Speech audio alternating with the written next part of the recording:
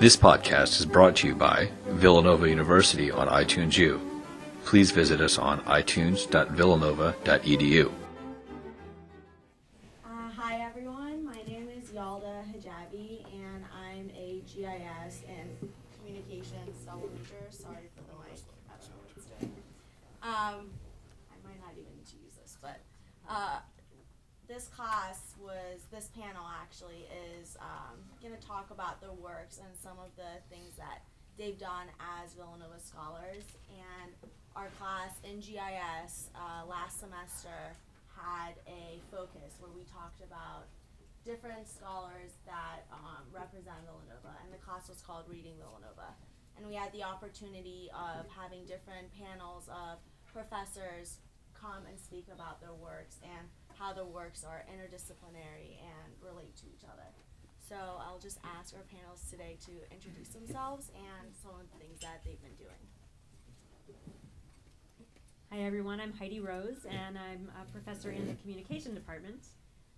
And my strongest interdisciplinary experience has been the wonderful teaching of Interdis 1 in the honors program. So this is a freshman and sophomore 3-semester interdisciplinary kind of program, and I've been able to do Interdis 1, so working with freshmen their very first semester here at Villanova. Hi everyone, I'm Angela Papalaskari and I'm in the Computing Sciences department. The reason I'm here, I believe, is because of a wonderful program that some of us ran, the Magic School program here at Villanova University that combined work from people from many different departments. So it was a truly interdisciplinary program connecting students at Villanova, professors at Villanova, and kids from around Philadelphia to build a magic school. Hi, I'm Doug Norton. I'm in the Department of Mathematics and Statistics at Villanova. Like I'm looking at the nothingness. Well, not that Magan is nothingness, but there's so many people are on the side. Hi, y'all. In my teaching life, I tend to do things about mathematical modeling, which is connecting math with all sorts of things in the real world, but tends to be that sort of traditional connection to the sciences. But in my mathematician playing life, at the annual joint math meetings for about 10 years now, I've run sessions on mathematics and the arts. I love connecting mathematics to places where people don't usually think of them being connected. Thank you. So I just want you guys to elaborate a little bit more about your work. I know the work that we read from you today involves performance and rhetoric, and I was just wondering if you could talk a little bit about what that is and how it's interdisciplinary. Sure. So my area in the communication field is called performance studies, and nobody ever knows what performance studies is, because it sounds sort of like maybe it's theater, but it isn't, because it's not in a theater program, it's in a communication program. And so in general, performance studies is a way to look at how performance functions in many different aspects of human communication. And in the communication discipline, performance and rhetoric are intimately linked because they really have their origins in ancient Greece. So in the world of oral tradition moving towards literacy, the world of oratory, the world of theater, from Homer to the Greek tragedy playwrights, the lyric poets, all of that, and all of that gets explored in Interdis 1, Interdisciplinary Humanities 1. So I teach the literature component of that course, and I do it as a performance course. So we're looking at texts as performance because, of course, that's how they were meant to be experienced, not in the written form, but in the spoken and in fully embodied form. And so the interdisciplinary connection within my own work is rhetoric and performance within communication, and then it extends to the world of literature, and even not so much in Interdis 1, but even in cultural anthropology, because much of the work that we do is looking at how do we understand texts and bodies and speaking and, you know, sort of being in the world in that way. So in Interdis 1, the students study a little bit of Homer, a lot of the plays, and some Sappho, but all lifting, of course, in translation, but lifting those words from the page and embodying them in performance. And so we look at performance as a method of inquiry, as a process of understanding, a process of discovery, and there is a product. The students do write some papers for me, but they're more reflection papers of the performance process, so that the performance work that they share with each other really is the product of their analysis. It's the product of their inquiry, and it's a way of understanding both themselves and the text as kind of a matching. I could probably go on and on, but I'm going to pass the mic down. But is that a good start? Yes, thank Okay. Okay, so it's really interesting that we're in this panel together, because our program also had to do with performance. So the basic premise and basic motivation of creating the Magic School was to combine the study of theater and science. The program involved the collaboration of faculty from many departments, from the math department, from the chemistry department, from chemical engineering, from physics, from history, and from theater, of course, to And computer science. to Computer science. computer science. Well, yes, computer science, and the idea is to tie all this together through performances, and so our objective was to use a unifying theme to study the science and to put it together through a performance. And a secondary theme was that we wanted to use this as a way of getting students interested in science and in performance, and also use this to work with underprivileged kids from all around Philadelphia who would come and watch the performances that were created by older kids who had studied the science and the theater and put it all together. So there were many phases. There was the phase of the students at Villanova and the faculty who would put together the program. There were high school students from the area high schools who came and studied with professors and grad students and undergrads who helped with the program here at Villanova. They went to laboratories and studied the science, and with theater activities, they learned to put it together into an interactive performance that would then take place during their final week of the program, at which point we would bring younger kids, different groups from different summer camps in the area, to experience the so-called magic school that they created, which was inspired by Harry Potter's books, but was not Harry Potter. They created their own American School of Magic, complete with all their imagery and lessons that they gave, and including the train ride. And we enlisted everybody. We got Amtrak to help us. We got SEPTA to help us. It started downtown and came to Villanova, where the lessons were. So it was interdisciplinary. I'm not sure if I'm answering your question. You are. Maybe I should stop because I could go on. Well, I have no Harry Potter reference for you, except my great identification with Hagrid, who's a large guy with a beard. Always liked Hagrid. Two of the things that I noticed in Heidi's paper that I know the class read that struck me, there are two words that hit me. One was a liminal space, sort of at this boundary, at this transition, at this sort of in-between kind of thing. And that's what we often don't see in education in general, I think. I mean, I'm teaching a first-year course for biology students on mathematical models, and we're doing compartmental models.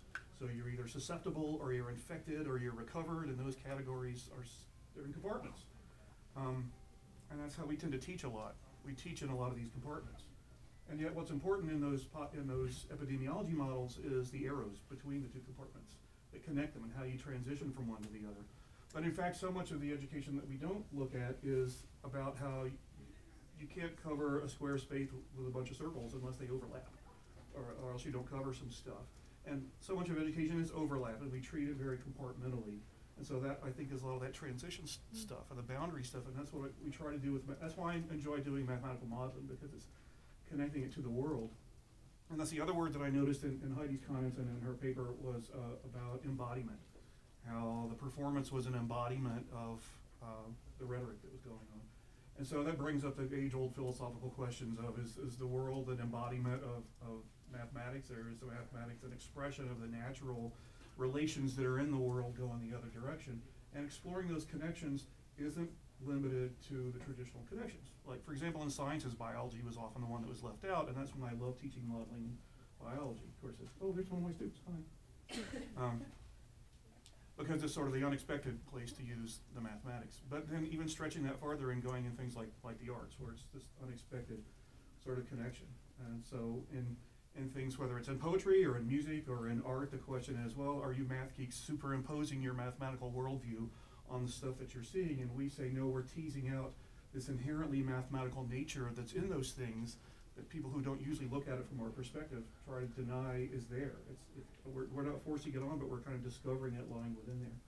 And so it's making those kind of connections, whether it's in these art session things that I do at the January meetings, or the poetry. I don't know how you people found that poetry thing I have hidden on my webpage about the poetry reading from a few years ago. But I guess it's looking for those kinds of connections in some non-traditional ways, because it's like preparation for the last test in the class I gave, and students were asking, will it be like the homework problems? And I say, no, our goal is that when you walk out into the world, you're probably not going to run into homework problems. You're going to run into real world things, which bring lots of different aspects to bear. And so we're trying to provide you tools, but also provide you a context. Oh yeah, and that was the other phrase I liked in Heidi's thing, where she talks about text and context, like little linguistic twists, but the word text in both of them is actually what it's about. It's about the word, but it's also about the space in which that Greek theater and rhetoric sort of stuff happened. I'm babbling, sorry. Actually, can I jump in for a second? So just rebuttal. Oh no. Jumping off what Doug said, that concept of compartmentalizing is, I think, really, really important, and the problem with compartmentalizing. And so what I also neglected to say is what's part of the interdisciplinary humanities course is it's always 2 or 3 courses that are intertwined. So in Interdis 1, I'm doing that literature section that's driven by performance, but then there's philosophy and there's theology, and that in between, that liminal space among all 3 is really fascinating, and we refuse to let students admit any kind of compartmentalizing among those 3 areas, so that when we're reading some of the ancient Greek philosophy, we're seeing how that gets then shaped and advanced and maybe addressed differently through some of the plays, and what it means to have a philosophical text that's written versus the same kinds of ideas explored through performance, and what does it mean even for the students to perform the philosophy texts versus the pieces that were created for performance. And then even with theology, there's a lot of we look at the origins of theater that came out of religious ritual, and and so students you don't typically know that, and so to understand how all of those boundaries are really blurred, and to allow that that learning space without compartmentalizing is, I think, the core of interdisciplinary learning. And I think that what honors does with that whole sequence is really trying to, not just talk the talk of interdisciplinary learning, but really walk the walk. And it's I wish that it was across the entire university. I mean, I wish that we had these kinds of connections all the time, because then we wouldn't be compartmentalized. I don't even think we should have colleges. I think it should all be, and departmentally it's really a problem. I'll just throw out one other thing. Gender and women's studies is an interdisciplinary area. Cultural studies is an interdisciplinary program. GIS is an interdisciplinary program. Like, these interdisciplinary named programs draw faculty from all over the different areas, and I wish they could be supported even more. I know it's hard for people to let go of, well, I'm a history person, I'm a math person, I'm a communication person, but if we are going to walk this walk, we have to realize how much those boundaries are really artificial, they're constructed, and they're so blurred. I want to say something about that too. So I feel that the connections are always there, and in some ways, academics, us, our work is about drawing these boundaries and creating boundaries. In some cases, I forget how you called it in your paper, but it was about finding, analyzing, and creating and finding patterns, as mathematicians might say. Computer scientists might call it modularizing a view of some subject. And so a lot of our work as academics has to do with drawing these boundaries. And so it's just a matter of looking and discovering the underlying world that is actually very much together. And even as we're drawing these boundaries and we're using this language like finding patterns or finding abstraction or analyzing or modularizing, we're kind of coming together and we're doing the same thing. Mm. Well, you guys touched a lot on what I was going to ask next in terms of the fact that, like, the Institute of Global Interdisciplinary Studies, a lot of what we do is we focus on different aspects of different departments at Villanova. We're all, more than, I think, half of the people in GIS are triple majors, actually.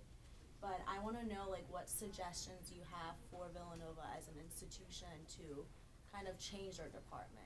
Like, how can the communications department, for instance, become more interdisciplinary? And not just what the departments have to do and the professors, but more of what the students within those departments can do and kind of take action for their own education. Do you want to start? We don't have to go in order. I mean, I'm happy to start, but we don't have to go in order. Let's start from that Yeah. end.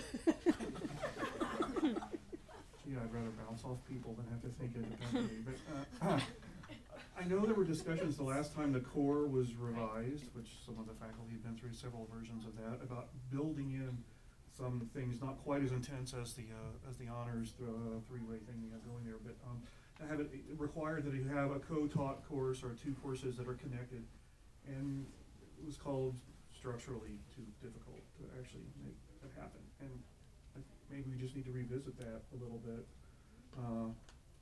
Sometimes change comes from the ground up, and sometimes you have to build scaffolding and structure on which you can hang that change.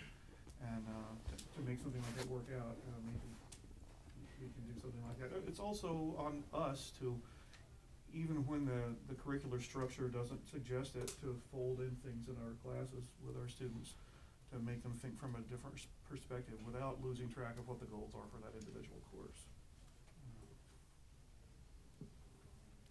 Whatever. Okay.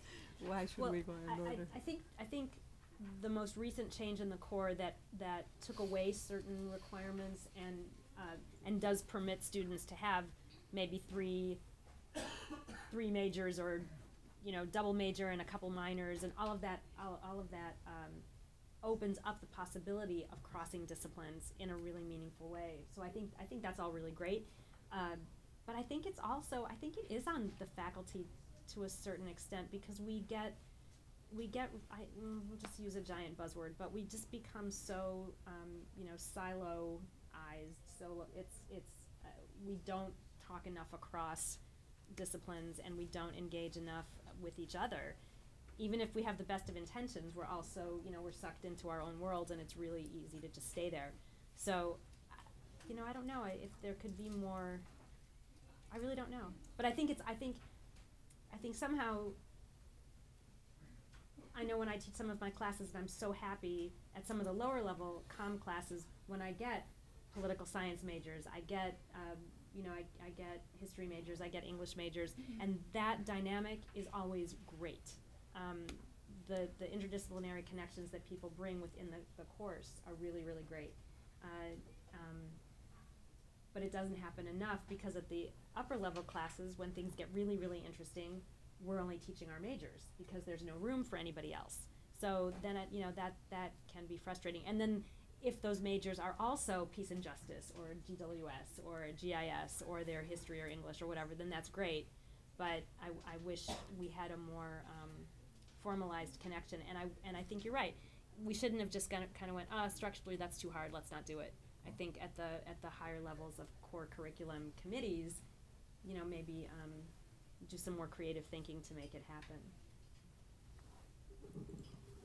I'm thinking about the Mendel Science experience, which, at least on the science side, is, I think, a good step forward. And I think it's just what you said about it's up to the faculty also to make use of this and to propose courses that are truly interdisciplinary is what we make of it. It might be nice to have a framework like that where courses that are even more interdisciplinary in nature, that combine the arts and the sciences, but the core curriculum is under some strain to ensure that students are well versed in the sciences and in liberal arts. So there are some constraints that we have to work with, but I think we are making progress.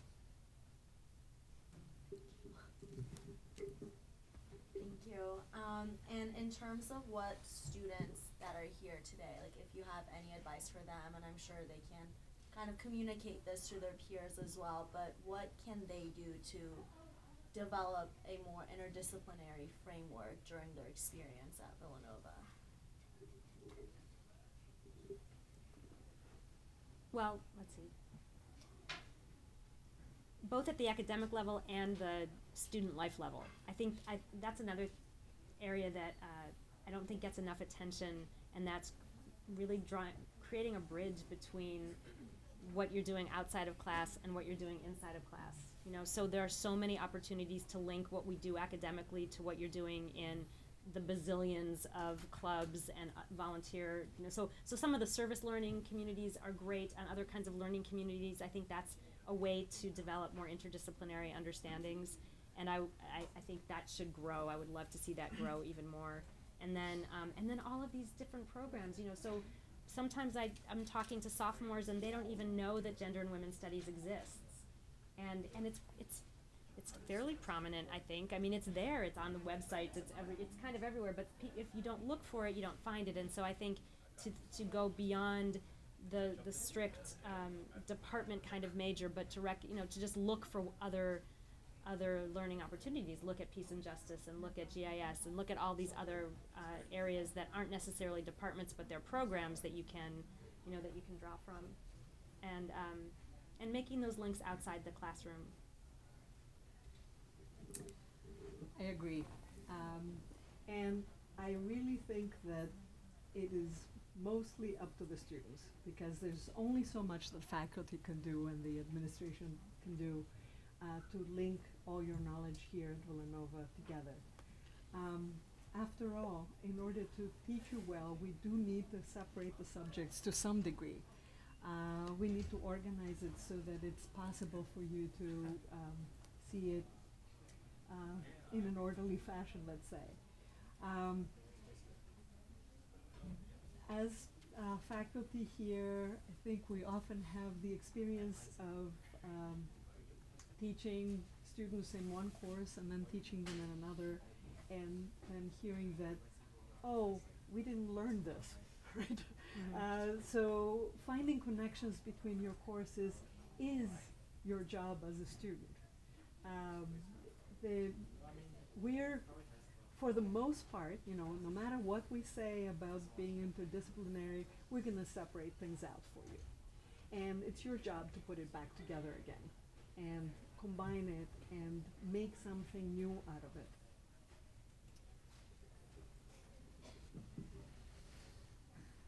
I suddenly thought in his last comments about a recipe, where you have all these separate things in a recipe, and if you stir them in some appropriate order connected to the appropriate parts, something really yummy, it would be the fat guy who says this. Something really delicious comes out, but it takes lots of different things to pull together. So anyway, that was my detour from what he said.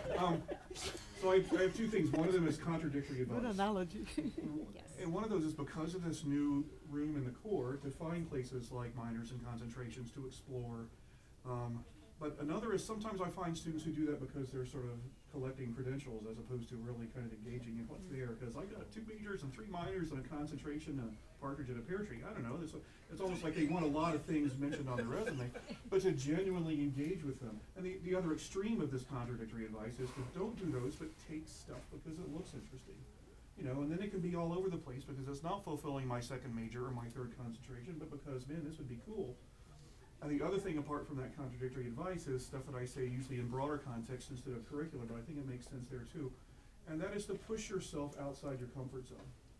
This is the easy choice. This fits in nicely. Even though it's another department, it kind of fits in with what I'm doing. Take something that doesn't look so comfortable, but will push you a little bit outside. Because in general, I think about, because yesterday was Pi Day, I have to mention circles. There's often this circle that's like it's us and them. And the more you push yourself, you push that circle with a bigger radius, then you're including more people in the us versus them. I mean, a service learning thing, you think, well, I'm going to go help those people in Appalachia or in the inner city or something. And you go and you engage with them and surprise the people. And it's us instead of them. It's a bigger us. And that can happen in terms of curriculum too. You take interesting things that aren't part of us, the way I'm used to thinking or approaching problems or attacking problems, but get a little more global and interdisciplinary, to choose a couple of random words, in your approach to not only your life, but your curriculum and how that pieces together. And with a lot of more interesting ingredients, you make for a more delicious dish there at the end to come back to that. Those were all very great analogies and metaphors. Thank you so much for answering all my questions, and I'll just open it to the floor if anyone has any questions.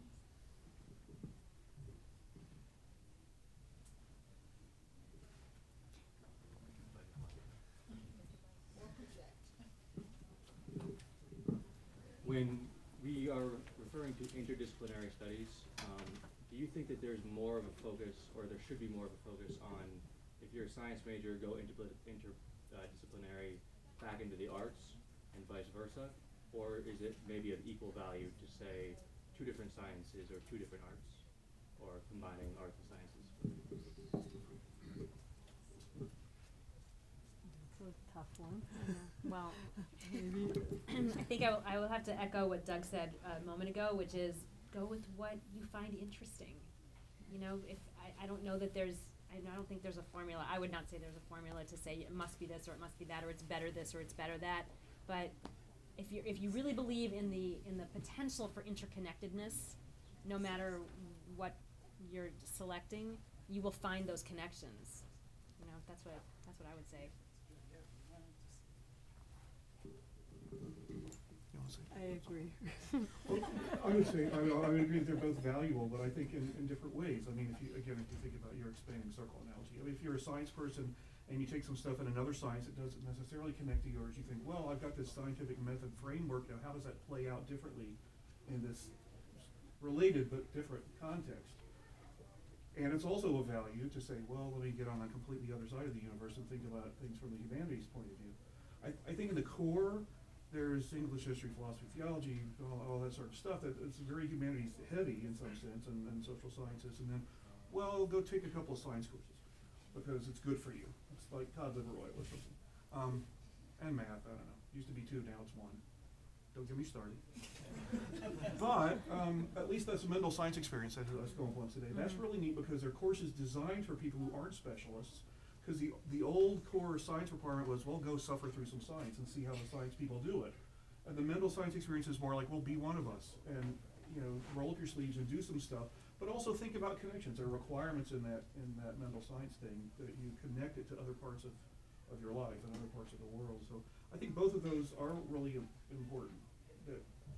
And like Heidi says, whatever tickles your fancy. You know, I think a little of both is good, but at least do one to expand your perspective and make those connections. There is a certain, maybe what you're asking about, there is a perceived imbalance between the sciences and the liberal arts that I sense. A lot of people in the liberal arts feel that the sciences are hard or, you know, not as welcoming as the liberal arts. So it's an unfortunate state of affairs. So it would be nice. Maybe you're asking something about that also, right? About this imbalance that there is. There doesn't seem to be so much symmetry there between the two.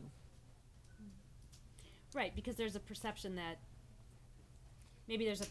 everybody needs to be able to read well and write well, but not everybody's going to go do the hard science stuff. Even though the reading well and writing well is hard in its own way, but there's more of a sense of, I think, of you need this in every aspect of your real life, you know. And not as but if you're doing science or math, that means at the college level, that means you're really committed to a profession that's related to it, which isn't necessarily true. So maybe it's partly that. Yeah. One more, come back on that one. That is, I encourage students to take some statistics. Even our department is math and stats. And the way I usually put it is, even for the math people, you'd be hard pressed to find integration by partial fractions in the newspaper. But I challenge you to find one page that doesn't have statistics on it. The economics page, the political page, the sports page, even the comics occasionally. You know, I mean, it's a data-driven universe into which we're shoving unsuspecting victims. You know, and you need to have some awareness of numerical sorts of stuff without being all geeked out and being the science major kind of thing. So, yeah, I mean, the math stuff goes back to the trivium and the quadrivium in the Middle Ages, the foundations of modern universities. I mean, the quadrivium was arithmetic and geometry and music and astronomy. Number as number in space, number in time, and number in space and time is the way they used to talk about it. So, not quite the Pythagoreans that said number is everything, but they were an interesting old kind of rhetorical bunch. But it's there, it's everywhere, it's pervasive, and of course you need to know it. They called it read and write and arithmetic back in the day for a reason, because those things are all important, and you need a little bit of the quantitative stuff. But I also urge my science and math geek side of the people that don't lose track of the value of some Shakespeare or some Canterbury Tales or some 1066 or some history or whatever. Be an in the end, we don't want you to leave here as a math major and English major. We want you to leave as an educated person ready to be a responsible citizen. And that's a little more complicated than checking off a bunch of lists on core curriculum. Actually, I had a question for you. Just curious how you chose the articles that you chose. Like, how did that happen? Yeah, I'm curious too. I thought I'd hidden mine. I don't know how you found it. So last semester, our capstone class was called Reading Villanova, and Dr. Akeda sent us a very, very, very detailed Dropbox document of every work that you can imagine from Villanova scholars. And our capstone class that Bridget and I and Megan over there were part of, we selected different works from that Dropbox, and yours was one of the ones we looked at. And then Dr. Kata just kind of facilitates, like, who goes with what. You did do that. And a little bit of this. Anyone else?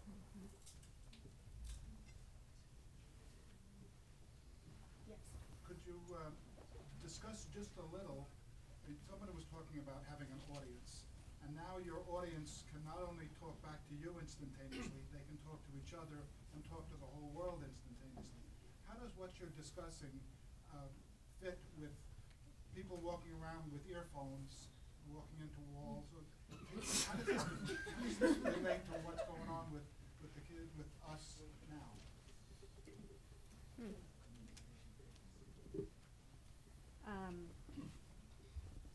Well, I mean, I think in one sense, it makes us aware of how expansive the world is and how small it is, right? And how we have to be even better listeners and have to be even better at responding, not reacting, and that that dialogue is continuing to be incredibly important, and that maybe that a tweet is not really dialogue at all. That much of this instantaneous kind of communication that we see going on through various social media platforms that's not dialogue. That what we do in seminars, and while I will always believe in the power of the in-person, face-to-face classroom, is for that dialogue. It's about it's about what happens together in the space. And so even if it's in that world of performance, if there's audience and performer, but that audience responds, that it's a dialogue. Even if the audience isn't necessarily saying anything, there's that sense of dialogue and connection, which you don't get in the same way at all in a virtual. So I think to be the best citizens that we can be, to be the best, to be conscious communicators, because of course you're going to be participating in that world, but that to have a consciousness about it, and to recognize the inherent need for dialogue, that's part of what we do.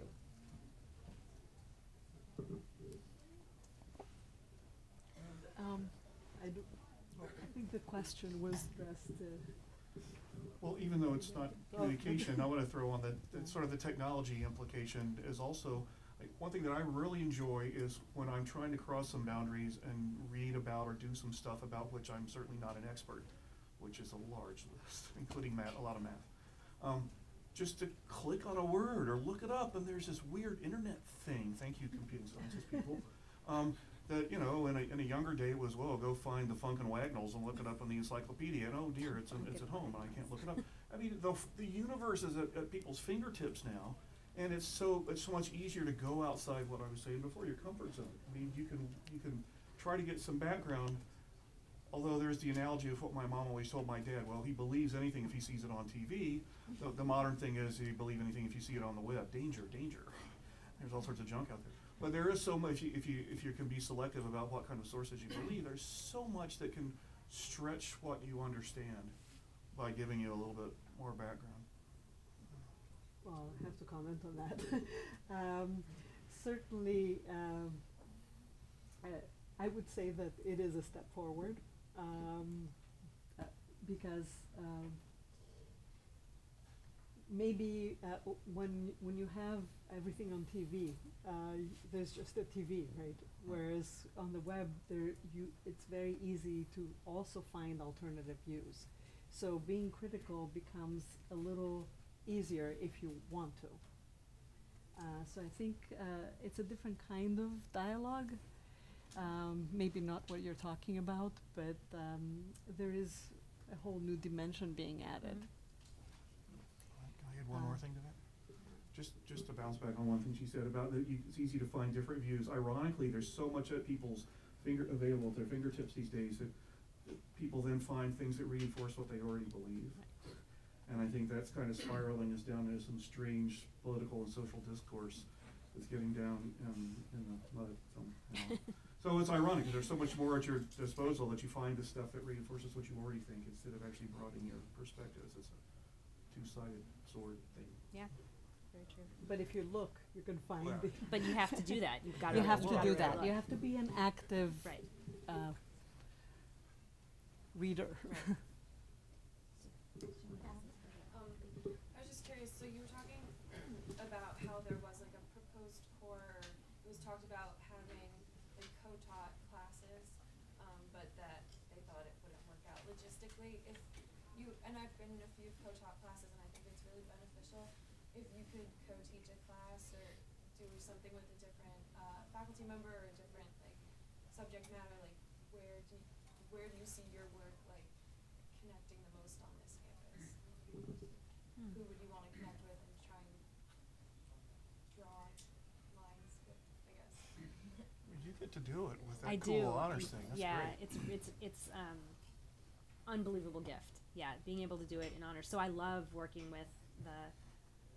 I think connections with. I don't know. Yeah, the communication philosophy, the theology, like that works. It works really, really well. And yeah, I really love it. But I mean, almost you could create almost anything. With I mean, I love working with literature and performance. So any courses in poetry, in prose, doing something with poetry and prose, and and performance studies would be amazing. Yeah, I would love it.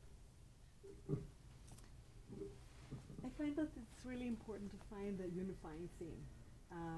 So in the magic school we had a story that was the framework for all we did, and through that we connected different disciplines. In your case, you're using particular readings that you're using to connect from various points. Almost anything works. That's the beauty of it. And especially, somebody mentioned earlier, service learning. That can form a core based on which you connect everything. But it's very important, I think, to have some kind of unifying theme, some way of restricting you, because if you're going to look at all these different disciplines, you can't take on the whole world. You need to take a narrow section that cuts across many different things and be able to focus and restrict your study in certain ways so that you can expand it in others. If you want actual personal responses to that, I mean, I think I would like to connect sort of the unexpected ways. There's a classic book from the early 20th century by Eric Temple Bell called Mathematics, Queen and Servant of Science. Science isn't going to get anywhere without the math, but it's just a tool, so it's sort of way up and way down. And there's always been this linkage between math and all sorts of things scientific. But it's those unexpected places like the arts and the humanities and poetry, and because there's structure, and then it gives the math. I mean, math is not like bacon. Bacon makes anything better, right? But it's not clear that math can connect with everything. Sort of, if you make it artificial, I mean, I think what Mary Angela said is true. You got to find a theme. You got to find genuine connections instead of let's drop a couple of things in the blender and push puree and see what comes out. You got to make those real connections. But I think in something like the humanities or the arts, that we can often get a little better view of ourselves as math geek types, because we never talk too much out loud about the aesthetic of doing mathematics. Like you don't hear us say very much like the best thing a person could say about a proof is that it's elegant, which means you use exactly the right ideas and no more and no less than you need. That's an aesthetic that's in mathematics. It's not just crunching. And maybe to get people past mathematics is not memorizing the multiplication tables and whatever the analogy to that is in college mathematics. It's actually about, I don't know, pardon my French, thinking. Instead of just learning techniques and repeating back the algorithms, and but it's actually what do you do when something new walks up to you on the street and says, "Hey buddy, solve this." You need lots of interesting tools in your toolbox. And so I think connecting with other people not only kind of broadens the perspective of what math can connect to from my perspective, but also how we look at it ourselves. And again, knocking down those boundaries makes the students look at things different ways. So I would go non-traditional to look for ways to connect. just bouncing off that real quick, this is a little bit different, but I will never forget this one course that I took as an undergrad. It was a humanities course, and it was centered around the theme of, I'm pretty sure it was the 1920s. I think it was just the 20s, or maybe it was the first, first couple decades of the 20th century. But it was focused on the literature, the music, the science, and the art. Maybe dance too. I think dance was in there also. And so we looked at all of these different aspects of cultural production and science and history, all together through that one, and it was one professor. I don't know how we did it, but we had, it was tremendous, and it made me start to see all those connections in a really, really rich way, and connections between, science and dance that I would never have seen if I hadn't been in that course. So to be able to do something like that with colleagues who are specialists in those different areas, and be able to sort of look at some of those connections and, teach like that, I think would be great, both for, for the whole experience for students and faculty. And I think you're right, looking for the unexpected connections.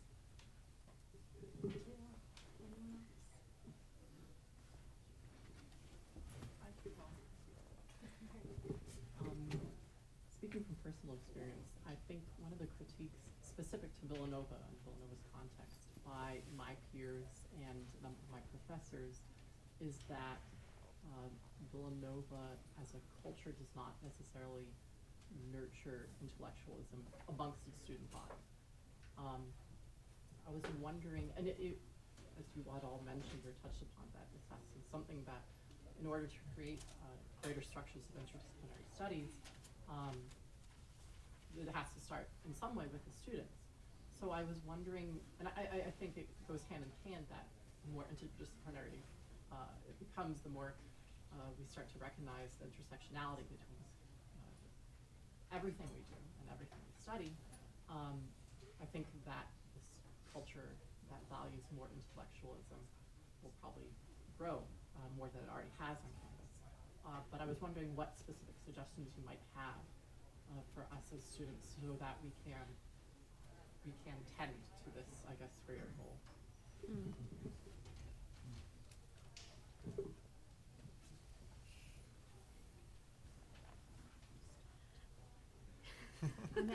Shall I pass it down, or do you want to start? You want to start? Go ahead. You can start. All right, and then you'll say something funny. Because we now have a pattern going. So, okay. Well, first off, it's all about being excited about ideas.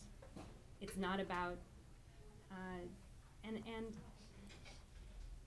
I guess fostering, and this is something that, this is a problem with our culture at large, right? It's about not expecting education to be just all about practicality and where you're going to get a job, and not accumulating information and skills, right? But what does knowledge mean, and what does, you have to have the curiosity about the world, and curiosity about engaging ideas, and what then ideas can do. So I think I'd love to get rid of grades. That'll never happen. But I mean, I really think that the system has just perpetuated itself in a way that does not encourage learning. It encourages cramming. It encourages, just get to the next thing, check off those boxes, So I think an intellectual environment has to start with a love of ideas and being here to truly learn. And I know that sounds really trite. It sounded better in my head than the way it's sounding as I'm saying it, but I think that kind of has to be the start. Yeah, and it is a problem that this generation of students has come of age at a time when there was a financial crisis, and so all you hear about is college should prepare you for a good job, and what's going to happen after you graduate, and we keep forgetting what it is that we're here for, to develop our intellect. And especially in my discipline, computer science, that is very much the case. We have a lot of students who chose computer science simply because they thought this would get them a good job. And I spend all my time trying to convince students that computer science is a worthwhile intellectual pursuit, even if it weren't for the jobs, because there's something intrinsically interesting about computational thinking that will enrich the way you study other subjects, or you study with other subjects. There's a different way of thinking that will help anybody, even if you don't choose to major in computer science. And I think that is what computer science has to offer. And okay, so right now, if you graduate with a computer science degree, you also get a great job. But it's sad that these two things are always being conflated. Okay, so now it's the funny thing. Yes. Yeah, the funny thing is No, I think there's some joint responsibility on, what I would ask for the students and the faculty is for faculty not to be scared to go off script every once in a while. I mean, you could imagine, oh, my glasses are on. Sorry, back there. But I figure if I say something totally off the wall or sort of crazy, sometimes it's just goofy, but often there's this kind of subtext of trying to plant something in their heads for 10 seconds, and they chuckle, and I go back to work, and I do that 6 times in an hour. I've lost a whole minute out of a 60-second class, and in some cases, if I'm just being goofy, they wake up. But if I'm just saying, oh wow, that reminds me of een smalle foutes make een melodie dat slepen al de nicht in open ear. Okay, Canterbury Tales. I love the thing about the bird sleeping with an eye open and whatever. It's just crazy stuff. Or if I talk about my tie, which is how I try to tie things together, because it's aesthetically nicely colorful and stuff, and it's life sciences because it's sunflowers. But, sunflower seeds, there's a Fibonacci sequence in the way the sunflower seeds come out, it's like, okay, now back to task. We feel pressured to not take those detours because, I gotta cover the syllabus, and the students are going, man, that's not gonna be on the test. Why do I need, although sometimes in class it's great, they'll look up, like, do I write this part down? Because he's being kind of crazy. But for us to feel the freedom to do a little thing that maybe every once in a while connects it to something outside the course, and for students to be receptive if somebody crazy like me does that and say, well, now why did he, wait a minute, that kind of connects to, wait, why did he do, well, back to work, take it down. But to think outside the box a little bit and try to think about maybe we are intentionally making some connections for something outside. And even those little bitty pieces get the required sermon from me about chaos theory. Hi, chaos theory, guys. And that is, I teach a course in chaos theory, and if you've ever seen my office, you understand. But there's a classic phrase in chaos theory is sensitive dependence on initial conditions, which means a little bitty change in input can often have a very big change in the output. And I think we miss some of those opportunities as givers and receivers of stuff in class and outside of class and in the community, that you never know what little bitty piece is going to make some big difference later. It's like some Margaret Mead quote about, don't think that one single person acting can't make a difference in the world. That's the only way real change ever happens. It's not the exact quote, but it's something like that. And that's true. Don't be shy about little things making a big difference. And so both for us passing it along and for people being receptive of squeeze in little things that don't seem to be on the syllabus, but make some connection somewhere else, and then just plod back to where we were. Actually, I want to add one more thing. I think I mentioned before how I wish that there was more connection between academic life and student life, and I think that's part of the way to get that intellectual curiosity, that all of that just really connecting among students within every aspect of their lives. And so even, I wish that we had more opportunities to engage student and faculty interaction outside of the class, and there are some occasions to do that, so in some of my classes, and people do this all the time, like, trying to arrange some kind of an excursion or some sort of a dinner, or doing things together that's not just about being in class. And I used to be involved in new student orientation, and I was involved in it specifically because I wanted the kind of work that I do in the classroom connected a lot to some things that I thought were important in orientation. And so that gave me a chance to work with students in that capacity, not, again, only in class. And it was orientation is a big part of student life. So you know, so more connections like that, I think, would be really good. Thank you. Anyone else? Well, I have a closing question. How did your experience play out today with having, like, not really read each other's works, I assume, but coming together and speaking about your works and seeing how much they relate to each other? You know, makes me want to teach a class with you all. Definitely.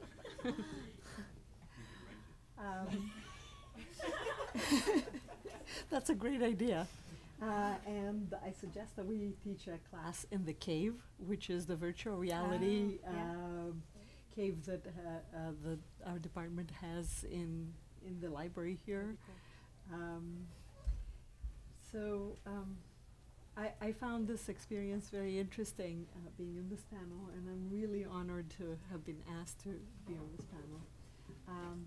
Especially what I found very striking was I had to make no effort in finding connections between what I saw in your work and my work, my thinking and my teaching. In fact, you know, that's what inspired my earlier comment that really the connections are always there, and you have to actually work to not see them. I actually found it fascinating seeing just recently I was talking with someone who was discussing poetry and the difficulty of poetry and how that is an important factor in education, and we were talking about how the difficulty in some computer science subjects is similarly a motivator, or demotivator in some cases. And so I was surprised to see that again, poetry is coming up in terms of mathematics, and so everywhere I looked, I saw connections, and I found it very heartening and surprising. Yeah, me too. It's The funny comment. well, it's reassuring that. Well, I know ages ago, Father Ellis one time said to me, "You know, Doug, you're really a closet humanist." I had to go look up what he meant by that, and I wasn't sure if it was an insult or a compliment or whatever. But I think it's true. I mean, math people have all sorts of weird interests, but it's reassuring. It doesn't mean I'm not crazy just because I like all this stuff, that I hear reassurances, but with respect to this particular topic, that my colleagues and the students and everybody here do think that some of those connections are really important. It's been a very reassuring thing for me that's been reinforced by these conversations today. I think of you, whether Chief Seattle actually said this or it was a screenwriter in 1971 who now teaches film at Middlebury College, all things are connected, even the unexpected ones. And it was reassuring today to find that we're connected in the way that we look at some things about living here and you folks too. Thank you. Thanks for coming.